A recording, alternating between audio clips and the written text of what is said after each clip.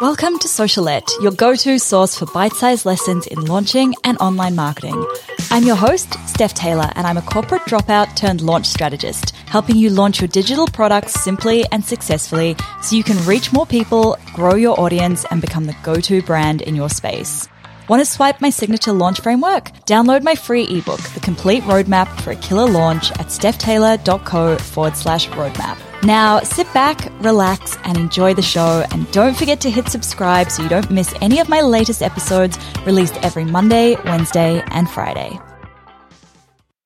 Hey, welcome back to Socialette. This is episode 502. Today, I'm bringing in Kirsty Fanton to share all of her magic insights that go into writing copy that converts like crazy in a launch. And I'm not just saying that. Kirsty has written so much copy for my own business. She wrote the copy for the podcast launch plan, sales page, and the cart open emails, which in my business have generated a heck of a lot of money. And she also wrote the emails for the first couple of launches of Launch Magic before she went on mat leave. And yeah, we don't talk about that now. I'm really sad. But I'm super excited because Kirsty is a genius when it comes to gathering those insights from your potential customers that you can use to write copy that converts even better than if you are trying to imagine what's going on in your customer's head. We're also talking a bit about how to collect social proof and how to use that in your launch to make it convert better. So without any further ado, let's jump into the chat with Kirsty. Kirsty, welcome to Socialette. I'm very, very excited to have you here because you've been such an integral part of my business growth and all of my launches. And it's funny because even now, like several launches since you first wrote my launch copy, I still come back to it all of the time. And I'm like, thank goodness for Kirsty. What would I have done without Kirsty? So I'm really excited to have you here and share some of your magic with my listeners. Oh, thanks so much, Steph. And I'm so excited to be here. You're just one of my favorite all-time clients because you are just all about the data and you're all about experimentation. And yeah, I just have loved working with you and I'm excited to get to be on your amazing podcast. So thanks for having me. Thank you. So let's start off with a little bit around, I guess, your business journey. Obviously, you started out kind of doing the whole service-based copywriter thing. Mm-hmm. And I'd love to know like how the evolution of your business has played out from where you were service business through to preparing your business to go on mat leave, through to where you are now and like what your vision is for the future. Oh, such a good question to kick things off. Okay, well, stop me if I go down too many rabbit holes because I feel like I love rabbit holes. Okay, excellent. So you're right. I started off purely as a one-to-one service-based business. I actually started off writing only email copy, expanded from there into launch copy because I realized so many of my prospects were wanting a full launch solution, not just a launch sequence. So figured, hey, I could do a lot more exciting projects and more lucrative projects if I added sales pages, social media ads, landing pages, etc. to my bow. So rolled around offering launch copy for a while. And then I don't remember what year it was now. It feels like a lifetime ago. Maybe it was 2018. I launched my first group program, which is called Brain Camp. And it's still something I run every year and something I absolutely love doing. And that really came from a place of missing teaching. So for a bit of context, before I moved into copywriting, I was working as a psychotherapist and I also lectured a few psychology subjects here at a university in Sydney.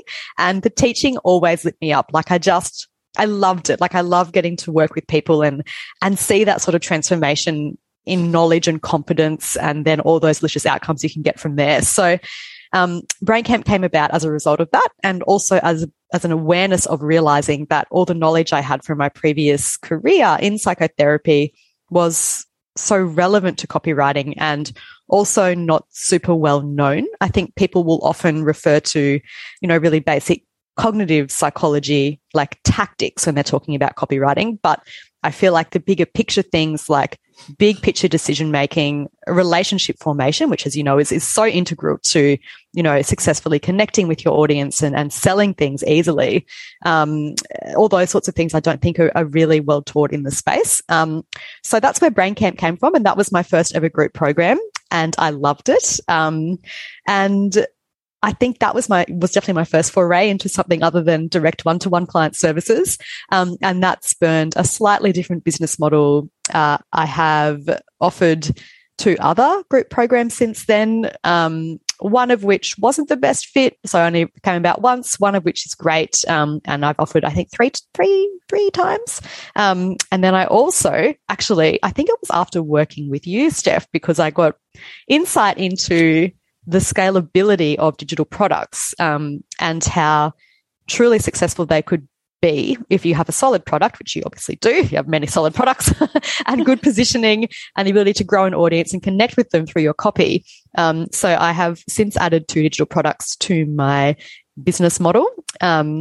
And I got a 1-year-old. So I think that was also motivation to step away or give myself the opportunity to rely less on income from one-to-one client work or projects where I'm required to show up at certain times of the day, because I knew that my time wouldn't be anywhere near as reliable as it was once I had a very small human in the picture. Yeah. That's a very long answer, sorry, but I hope that was great. So I'm curious, like, other than focusing more on like the group program aspect rather than the one-on-one client stuff, what else did you put into place in your business before you went on mat leave? Such a good question. So I did not get as far down the path as I'd planned because I had a really rough pregnancy. I was just sick the whole 9 months. But I did put in place an evergreen funnel for one of my digital products, the Social Proof Sidekick.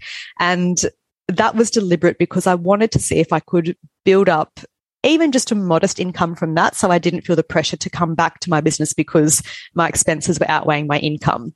So I'm happy to say that I didn't work at all for, I think it was 11 months in the end of mat leave, and I was covering costs in my business with this evergreen funnel that is actually performing quite well but has like abysmal traffic. So it's a fun challenge to come back to now I'm back at work, and it's definitely where my energy will be focusing on. So the shift was definitely towards those products, providing me with opportunities to pick my return and in terms of time and what that looked like with a bit more freedom. Yeah. And social proof is something we're going to talk about in this episode, which I'm really excited about. So you've just come out of a launch, right? You've just launched was it BrainCamp again? It was, yes. Yes. Were there any things that you've noticed that have changed since the last time you launched BrainCamp? Because now what's it been, like more than a year since you launched it? Yes, that's right. So yeah, more than a year, maybe 17 months or so. 16 months. So yeah, quite a while. And a lot's changed in the online space since then. So much has, exactly. I think there's been quite a few really key shifts. I think one of those that was already happening, but I think which has accelerated since I last launched was the drive towards far more ethical launching and more ethical marketing, which is something I've always believed in. So for me, it wasn't so much a case of having to shift things, but of course being more aware about, was there anything I could enhance to make the launch more ethical in terms of who I was targeting and how often and those sorts of things, how many opt-out links I was giving, all of those bits and pieces. I think the other really key shift that's happened is, of course, COVID, because the last time I launched BrainCamp was towards the end of 2020. So COVID was definitely around, but I feel like we were almost in the space where for a lot of the world, it felt like maybe we were coming out of it. I don't think we were in the space where we realized that, halfway through 2022, it would still be such a big driving force in the shape of our lives and the amount of time and energy we have for things, the amount of burnout I think people are feeling, and also I think some of the implications for the economy too. And of course, I think the war in Ukraine is also contributing to that as well. So quite a few big picture shifts that I did really try to cater for in the launch. Yeah. And I mean, was there anything that you learned from the results or anything that surprised you about the results? I mean, it sold out really easily, which was amazing. And I really think I have to thank, past Kirsty for that, because since I launched pretty soon after coming back from mat leave, my pre-launch runway was nowhere near as long or as deliberate as I guess it would have been in the past. But I think what's really good is that because I think people are perhaps slightly less likely, this is a generalization, but I think people are perhaps slightly less likely to part with their money as readily as they might have been pre-COVID. The reputation of an offer really matters. And I guess to demonstrate that, what I did with this launch was I had the cart open just for the people on the wait list for 3 days. There were 4 spots left at that stage, and I sent out an email on the 3rd day just being like, hey, so there are still 4 spots left. Basically, I don't want to keep bugging you, so I'm going to open up those spots to the wider world this time tomorrow. You won't hear from me about it again.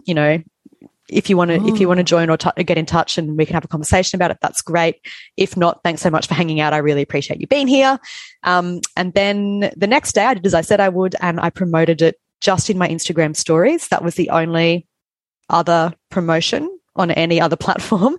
And I was able to, by tagging past brain campers whose social proof I was sharing, I was able to, without asking them, get them to share things in their stories. And a lot of them just gave these amazing unprompted testimonials, or they offered on their Instagram stories to talk to anyone who was undecided. So, what an amazing sales tool, and what a privilege to have worked with those wonderful people. But I think also what a great way to display the reputation or the value of an offer.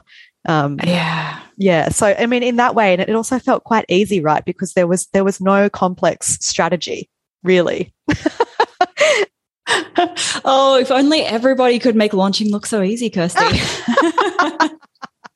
I mean, look, behind the scenes, my boy had hand, foot, and mouth that week, so I didn't have the time to give the launch to make it any more complex anyway. So it was what it needed to be, but it got me what I needed it to get. So it ended up working out really well, because I could only work while he was napping or after he went to bed. So life has definitely changed.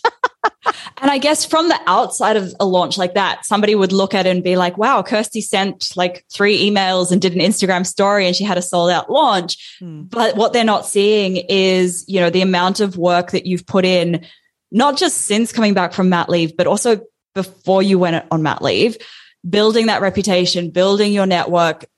You were booking out months in advance before you went on mat leave.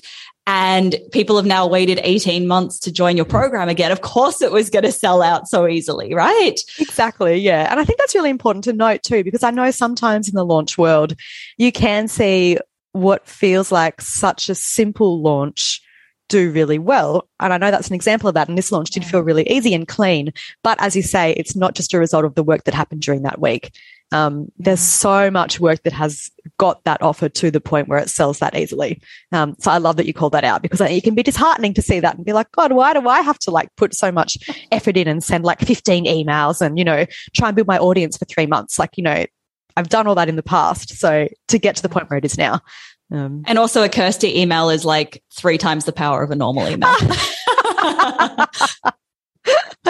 Don't know that that's true, but thank you. Anyway, let's change tack a little bit. Let's talk a bit about customer research, and actually social proof as well. So how much of what goes into your launch strategy and your launch copy comes from customer research and from social proof? So much, an overwhelming majority, I would say, because the glorious thing about customer research is that your prospects or your customers will be able to talk about your offer in a way that's far more resonant than you or I ever could, right? So, I mean, if you do your customer research correctly and you're asking the right sorts of questions, and sending out really strategic surveys at the right time, for example, the responses you get can really write the copy for you, in that they can give you information on how to position the offer. They can tell you what outcomes you really need to play up, what features you really need to play up, what objections you really need to tackle as well, which I think is something people will often forget can come from those feedback surveys. And of course, you can also use everything they share as social proof. And I think the power of social proof is that what it really is word of mouth at scale. And word of mouth is, as you know, everyone knows, or hopefully everyone knows, is the one of, if not the most powerful marketing tools there is. People are far, far, far more likely to trust the word of someone they either know or respect.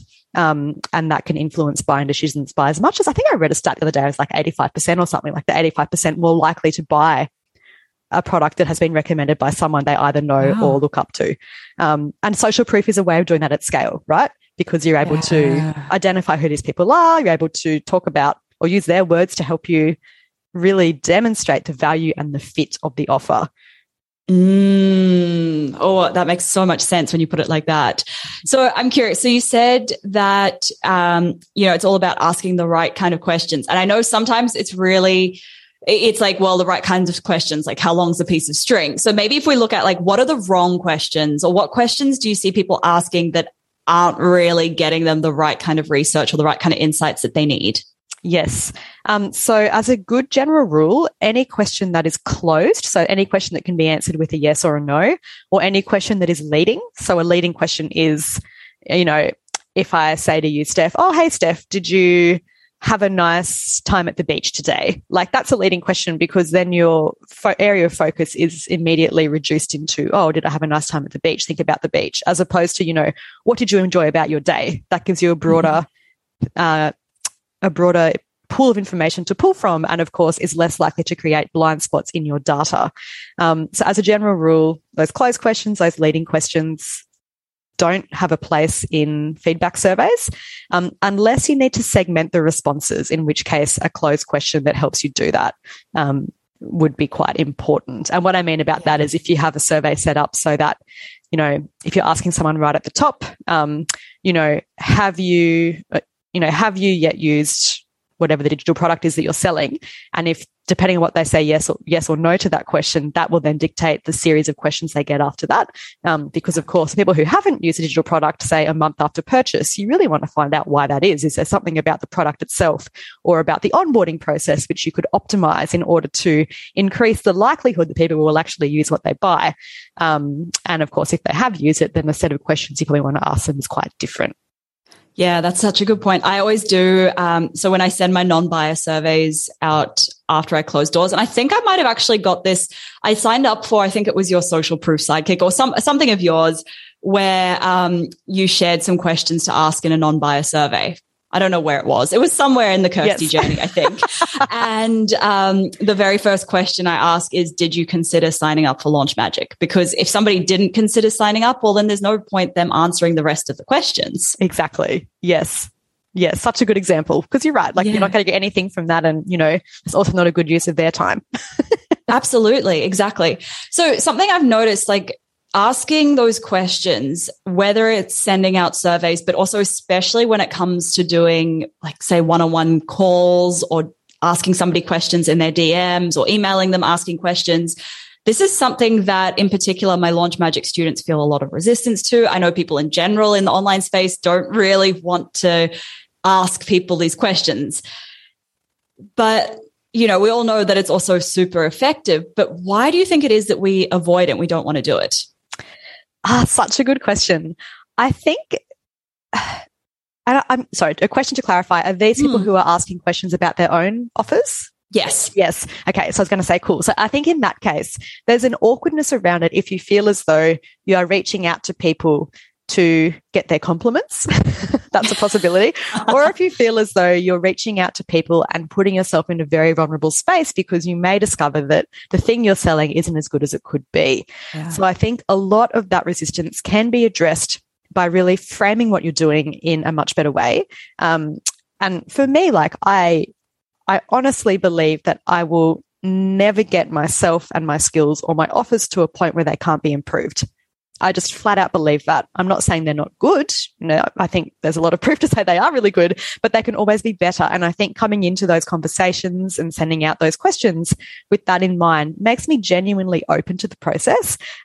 It also means I'm not reaching out to be like, hey, can you tell me all the ways I'm good? So there's no awkwardness around that because I'm genuinely interested. Like, hey, like, I want to know about your experience. Like, what can you tell me? And I also want to be able to use this information not just to better the offer that you bought, but also to improve and optimize the marketing for it. So I'm attracting more of the right people. So I think that is probably one of the most helpful things to keep in mind when you are in the position to do it, because if you let that awkwardness prevent you from completing that task, like your marketing will suffer, and chances are that perhaps there's something in your product that you're not seeing that could be done better. And of course, if people aren't loving all of your product, they're less likely to talk about it with, the people they hang out with in other physical or online spaces. And again, because word of mouth is so valuable in the world of marketing, we really want to create experiences and offers that are worth talking about. Yeah, that's so valuable. I think that negative feedback, it hurts. Yeah. But I hate it when, like, nothing annoys me more when I get an answer to a non-biased survey that's like, oh no, it was great, it's just not the right time for me right now. I'm like, no, tell me what was wrong so I can fix it. Yes. And that, and it hurts when you occasionally get the answers that are like tearing you to shreds. But I always find the best way to do it is to, whenever I'm co-working with a friend, I'll have a glass of wine or something there, and then I'll read through the answers. So that way, if I get one that's particularly bad, I'll read it out loud and we'll laugh about it, and it doesn't feel as bad anymore. Like I once had somebody in a Launch Magic non-bias survey say, oh, I would have bought it if it was $50. And this is a $2,000 course. That has made many students multiple 5-figure launches, and they pay $50 for it. Oh, look, they're never going to buy from you. They're not your customer. No. Exactly. So, Kirsty, before you sit down to write any copy, whether it's for your own launches or in the past for your clients' launches, what is that research process, that customer research process that you go through before you even write that first word? Yeah, sure. So I always aim to get on calls with at least 3 customers, or if it's a new offer, 3 prospects or 3 customers who have bought a different offer or service from the person I'm writing copy for, or if it's for me, from different offer from myself, because I think that can provide valuable information on the area of expertise, what's really unique about the way you work, what you bring to the table, all that sort of stuff. And also, the reason why this person is interested in working with you in the first place, even if it's for a different offer. I also send out a bunch of surveys, and those are usually divided into different categories of behavior. So, like you say, non-bias surveys at the end of a launch can be really handy at helping you uncover some objections that perhaps your just finished launch didn't tackle well enough. So you can feed that information into the launch the next time around. Surveys that go out to existing customers, obviously incredibly valuable. So they're the 2 segments that always get surveyed. And there could be more depending on the shape of the launch and the shape of the offer and all those sorts of things. So once you have that information, it's about pulling it all together. So I always get transcripts done for the calls, because I find that if something's in writing, I can, highlight things. I can put things in different categories about like objections and have like a bunch of things there. Or I can like really quickly, find really juicy bits that will go straight into a headline, for example, or that will make a really good testimonial for the cut close email or whatever it might be. Starting there, organizing it, and then from that, looking for the key messages, which you should then be highlighting as you market that offer. Okay, that's so backwards to how most people do the copy, right? They sit down and they start writing and they just wait for the inspiration to flow, and it doesn't. Yes. Yes. And it's funny because I think, when I started out, I certainly wasn't doing this kind of research, and I didn't realize that copywriting wasn't just about being a good writer. It's about being a good researcher, I think, and being able to filter that information into a really cohesive argument for the offer that you're selling. Because I think actually in reality, it's like my writing skill is far less important than my research and organization skill, I guess, of the messaging and all that sort of stuff. And understanding the mechanisms which I'm using to build that relationship between my client and their prospect, or to help them make a decision, whether it's a yes or a no. You just want to attract the right people. So I'm not about trying to get everyone to buy. It's about How do you resonate with the right people at the right time? So I think those skills are far more important than my ability to string together a good sentence. Yeah. And how do you distill, like when you're on those calls and you get, let's say you get one person who gives you feedback or gives you answers that are like that zag when the other people you're interviewing zig. How do you find that fine balance between, writing for those people, for the right people, but then also, you've got some people who are so completely different or have a completely different attitude or different objection or different problem. How do you, how do you distill all of those into cohesive copy? Such a good question. So I think, the most important thing to look for are the trends. So of course, not everyone's going to say exactly the same things, but which key things are coming up again and again and again. I wondered too, if perhaps what you're asking there is about when you have a product that may fit a couple of different prospects. So you're not just speaking to, say, a business owner, but maybe you're speaking to someone who writes copy as part of a 9 to 5. Yeah. Or even if it's business owners, it's like, somebody who's in their first year of business versus their third year versus their 10th year of business. All business owners, but very diverse problems, very diverse needs. Yes. So I think in that case, and this is where that voice of customer data comes in so handy. That might be bad grammar. Comes in really handy. No, that works. That works. You're not a copywriter, are you? Never. So I think because in those situations, the specificity that you get out of those conversations and those surveys allows you to speak and resonate with those people on such a deep level, even if you're speaking to a different person, say in a section of bullet points. So, it could be that whether you're finding that and then you pull like 5 different bullet points that are common but also perhaps diverse, and and as you say, it could relate to how long you've been in business, but this is the struggle. As long as your ideal prospect can see themselves reflected in that somewhere, and really I think that's most important when they're talking about prospect pains or challenges and also desired outcomes. I think the rest that's in the middle doesn't have to be tailored so much, because if you can resonate with those 2 pieces, the offer itself should be able to speak to all of those anyway without having to fiddle with it too much, if that makes sense. That does make sense.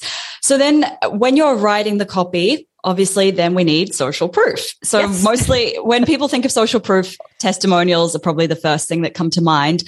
What other forms of social proof do you like to include in your launches or in your clients' launches? Such a good question.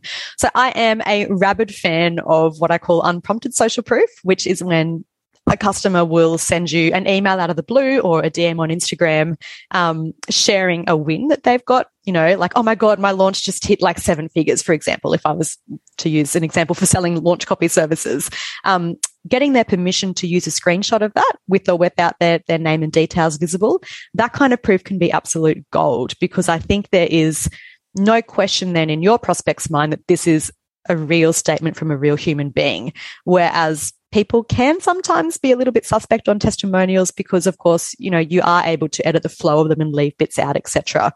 I'm also a huge fan of screenshotting feedback forms, particularly for BrainCamp, in their entirety and including them in emails, both to the list at large, the launch list at large, and also to individuals who reach out with questions, because I know that if I have someone in mind, I'm like, oh, they had that same objection. Let me just allow them to speak for their experience, because that's so much more powerful than me coming in and just communicating that in my own words. Like, let me show them. I'm not going to tell them, I'm going to show them. What else do I like using? I think even for things where you have a limited number available, so perhaps it's a small group program, the proof can be in reducing or updating the number of spots available as they sell out. That's also social proof, to prove that people are buying. Celebrating the people who join on social media, if they're comfortable with you naming them. That's also good proof of who's joining and that people are buying. So that there's so many things beyond just a testimonial that you can really do with social proof. And I think the more strategic you become with it, the better the results are. Yeah, actually one of my favorite emails that you've ever written was for the very first Launch Magic launch. And I think we've recycled it in some form over the last 4 launches. Yay! But that email was where I think it came in at about day 3 of Cart Open, and it was welcoming welcoming the Launch Magicians who'd signed up. So it said, inside Launch Magic already, we've got this person, they joined because of this reason. And these were real people. Yes. And you'd purposefully left those sections blank so that I could fill it in based on the feedback I was getting from people who had signed up for Launch Magic. Yes. That email, I love that email. It was great. Oh, good. I'm so glad it's still being used because, it is so powerful, I think. And even if in that situation you can't name the people who are joining, if you're able to share their reasons for joining, that can be enough to resonate with that person who's still on the fence. So it's like, oh, cool. Okay. Well, that's what I'm looking to get to. So if this person has made a decision that they will find that outcome in this program, great. Like I want to do that too. Yeah. And in Launch Magic, it worked so well because we have such a diverse range of people joining. We have people who, they barely even have a business yet with no email subscribers and they're brand new versus people who've been in business for 10 years, who've got a successful service-based business. And then we've got people who've launched before and they're like, oh, I want to launch successfully again. So it really, I think it helps for people to see like, oh, I identify with this person or this person or this person. It must be right for me. So yeah, absolutely. Genius. You're a genius. So when somebody's launching something for the very first time and they don't have testimonials for that particular product, or maybe they've pivoted their business and they don't have testimonials in that particular area, how can they get some kind of social proof? Or is it okay for them to even launch without any social proof? Such a good question, that second one. I think it can work, but in such specific circumstances. And I think it's only when you have a list or a segment of your list who's so engaged and such a fan of you that they will buy something they see you just outlining in a Google Doc. I think if you're not that established and your relationship with your prospects isn't at that level, I don't think it's a good idea to launch without social proof. So in that case, I would recommend looking at the proof you already have and seeing which elements of the offer you can prove. So, for example, when I launched my second group program, obviously I hadn't run that program before, so I had no proof for it, but there were elements of it I could prove, such as the value of being in a group space with me. So I had a section where I had, with people's permission, of course, screenshots from interactions in BrainCamp that really help prove the point that, the group spaces I create are really valuable and, I'm really responsive and all those sorts of things. It could be that if you have a testimonial from a one-to-one client that helps prove your expertise or your approach, say you're in branding and you're creating a digital product that helps people do their branding, then it could be very valuable to have a testimonial from a client that talks about how well you do that and how in-depth your process is, for example. So I think getting strategic about that. And the final tip I'll give, of course, if you are able to, it's always such a good idea to beta test an offer before you launch, because I think that process can help you not only refine and reshape the offer so it's in its best form or better form, but it can also be such a good way to get feedback on the offer before you do the first public launch. You can then use as social proof. And that's exactly what I did for the Social Proof Sidekick. So it meant that when I did launch that publicly, I had a good amount of proof that I could already weave into the offer, and the confidence that it was a really good product. And actually, if anyone's interested, I have a workshop available on my website that does take you through how to tackle that process as well. The beta testing process, or yes. Yeah. So I'm curious because I don't know, like whenever I see the words beta test, I'm like, oh, there's going to be something wrong with it. I'll join once it's good. So that's why I've always shied away from calling it beta test. I'm always like, yep, founding students or like early birds. Yep, which is awesome. I think if that's a language that works for you, that's amazing. I think regardless of how you term it, what is important is to talk about the unique opportunity that's available to those people, right? Because usually, and I think you really should do this if you are beta testing or, offering founding memberships or whatever it might be, there should be, that should be reflected in the pricing, right? Like, This is me testing the offer out. It will probably have some changes made available. So you won't be able to get it for this price again in future. And of course, you'll be able to get all future content upgrades, whatever that might be. Yeah. Because I think that is such a key ingredient of any launch, to be able to communicate the unique opportunity as to why your prospect should consider joining now. Yeah, absolutely. And I think also then it kind of reaffirms that the beta round or the founding students round or whatever you're not launching that perfect product out there and that's the one big launch and then you're done. It's actually, no, this is going to be a work in progress and it's going to take a few rounds before we get it perfect. Like there's a reason why I didn't record all 12 weeks worth of Launch Magic the first time I launched it, because I'd be right now having to re-record the entire thing because that first time I taught it, there was so much I didn't know about my students. There was so much that needed to be moved around. And because I've taught it now 3 times, it's like, cool, we've got it now. Exactly. But it takes a while to get to that point. Absolutely. And as you say, it's such a good thing to keep in mind, not only for the reason that, you save yourself some time down the track because you've left space for that refinement and you've left that door open, but I think also to reinforce the fact that, as you always talk about, and as your business, I think, is such a good example of that, success isn't made on the back of one launch. It's relaunching and refining. And I mean, because you've had massive growth as a result of doing that, right? Yeah. And I just think you're the role model for that. But like off what was it? It was like $2,000 or $3,000 the first launch. And then through that launching over and over and automating it, that really helped. But then also Launch Magic, we've consistently hit pretty much the same revenue 4 times that we've launched it now. And that's like, great. If we can just keep launching that twice a year, like that's such an easy thing to do. Anyway, back to Social Proof. We're just both diving. I could talk to you for hours about all these things. I know. This is the problem with you're a fellow launch nerd. And I love it. So Social Proof, what would you say are like the key must-have elements of a good social proof? Yep. So I think one of the most key elements I think you need is social proof that helps tackle objections.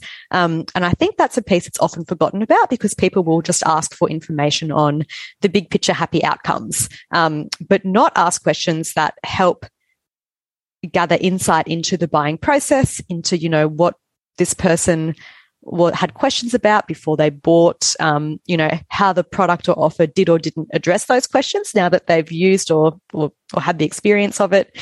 Because if you are uncovering some really common objections and you have this social proof to actually show your prospect, hey, even if you're having the same objection, it doesn't mean that you won't benefit from this because here are 3 people who had the very same thing and let's dive into their experience.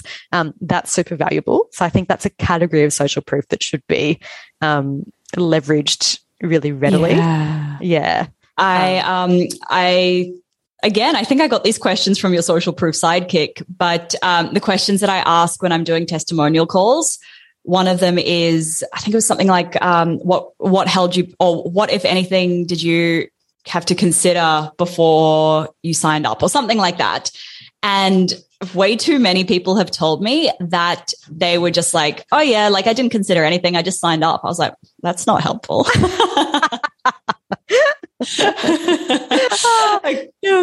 But that's also good feedback though, right? Because that's like, cool. Okay. So like, at what point had you made that decision? Because isn't that interesting? Because you do so much pre-launch stuff, right? So is it that your pre-launch content is so bloody good that by the time cart opens, people are already sold? They're convinced. Like all they really need is to see the offer. Because I think good pre-launch content will have that effect.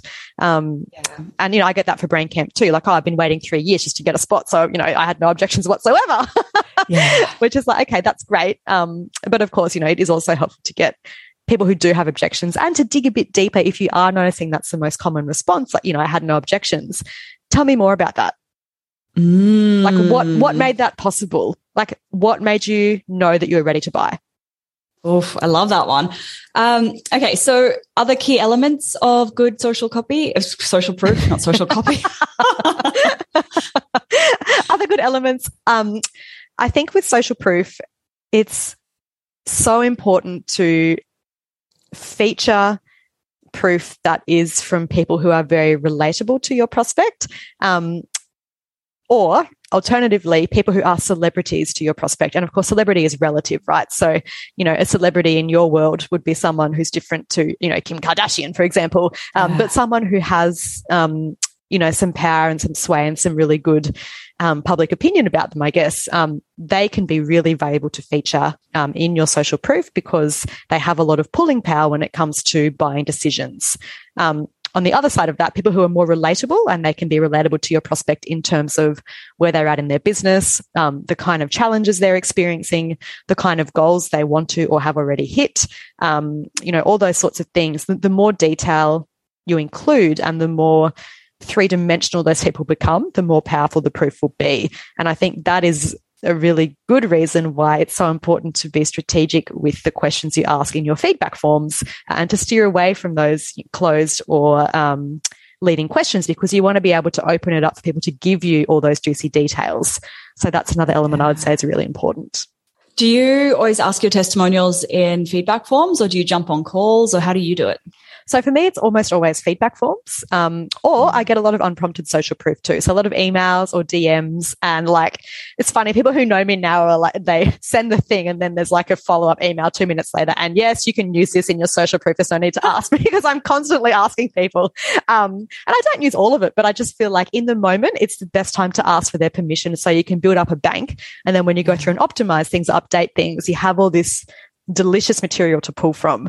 So I'm a fiend when it comes to that. It's just and there's an art to that too, right? Which is covered in the social proof side, because you don't want to get this amazing information from someone and then just come back with, oh, can I use this? Obviously you want to honor the amazing thing that's happened for them, and you want to thank them for sharing it with you and, celebrate it with them. And you also want to be able to ask if you can use it. So I think there's a balance there too. Oh, absolutely. And I think it's so much easier. It makes your life so much easier when you're screenshotting and saving that stuff on the go, rather than when it comes to a launch and you're like, oh, who was that person? Who sent me that message? Did they send it on Instagram? Did they email it? I can't remember where it was. And then you have to go and find it. Just screenshot it at the time and save it. And we've got an Airtable bank. We call it the Impact Database. And we've just got an Airtable bank where all of the screenshots are saved. We probably won't use half of them, but at least we know where they are. Exactly. And it makes it easier. Yeah, I'm the same. I've got folders in my iPhone even, because I take a lot of screenshots of Instagram, obviously on my phone. I just save Brain Camp, Ideas Club, whatever it is, so that I know where I can go to get them.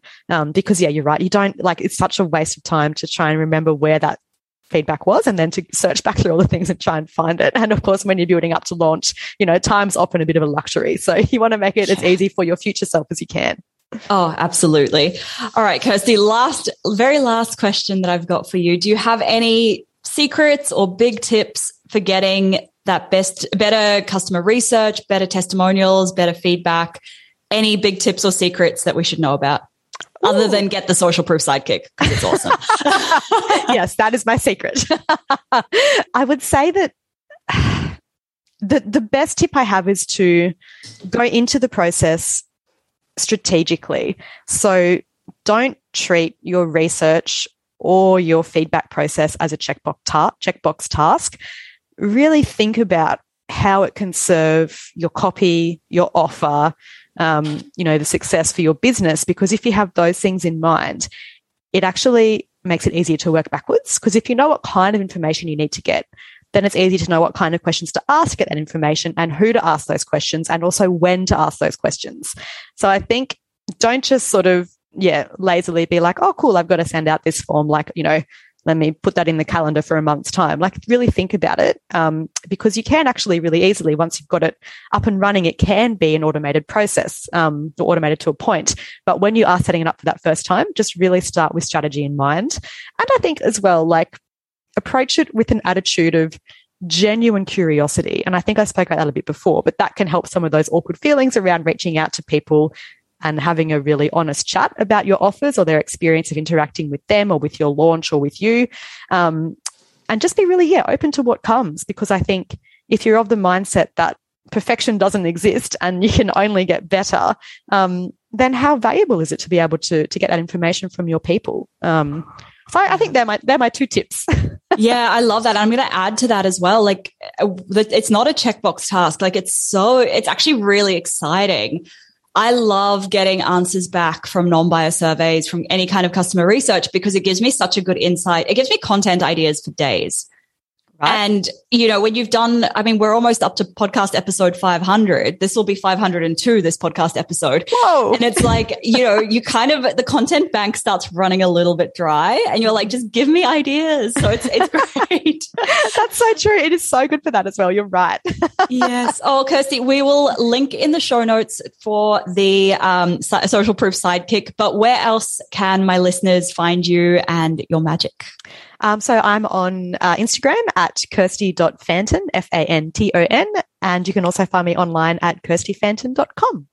Amazing. Thank you so much, Kirsty. You have been wonderful. Oh, thanks so much for having me, Steph. It's a pleasure. I don't know about you, but that episode made me really just want to get out there and survey my audience and find out what kind of insights they have for me. Because obviously, even though I've surveyed multiple times, each time I do it, I get new insights. And sometimes those insights have led to incredible product ideas or incredible content ideas that have made me lots of money in my business, made me able to help more people, and just been really helpful in general, made my life a lot easier when it comes to creating that content. So that is my little challenge for you from this episode. Like, what is one thing that you can research from your customers? Is it that you could send out a survey following your most recent launch? Is it somebody you can reach out to and jump on a Zoom call with and find out what they need from you so you can get some content ideas or product ideas? That is my challenge to you from this episode. If you have any friends who you think would benefit from this episode or any of the other episodes on Socialette Podcast, please do let them know about it. Hit the share button, copy the link and send it to them. If you're not already following this podcast, press the plus button in Apple Podcasts or the follow button in Spotify. And that just means that you get new episodes delivered to your podcast app rather than you having to go and look for them each time they come out. That's it for today's episode. Thank you so much for listening. Catch you next time.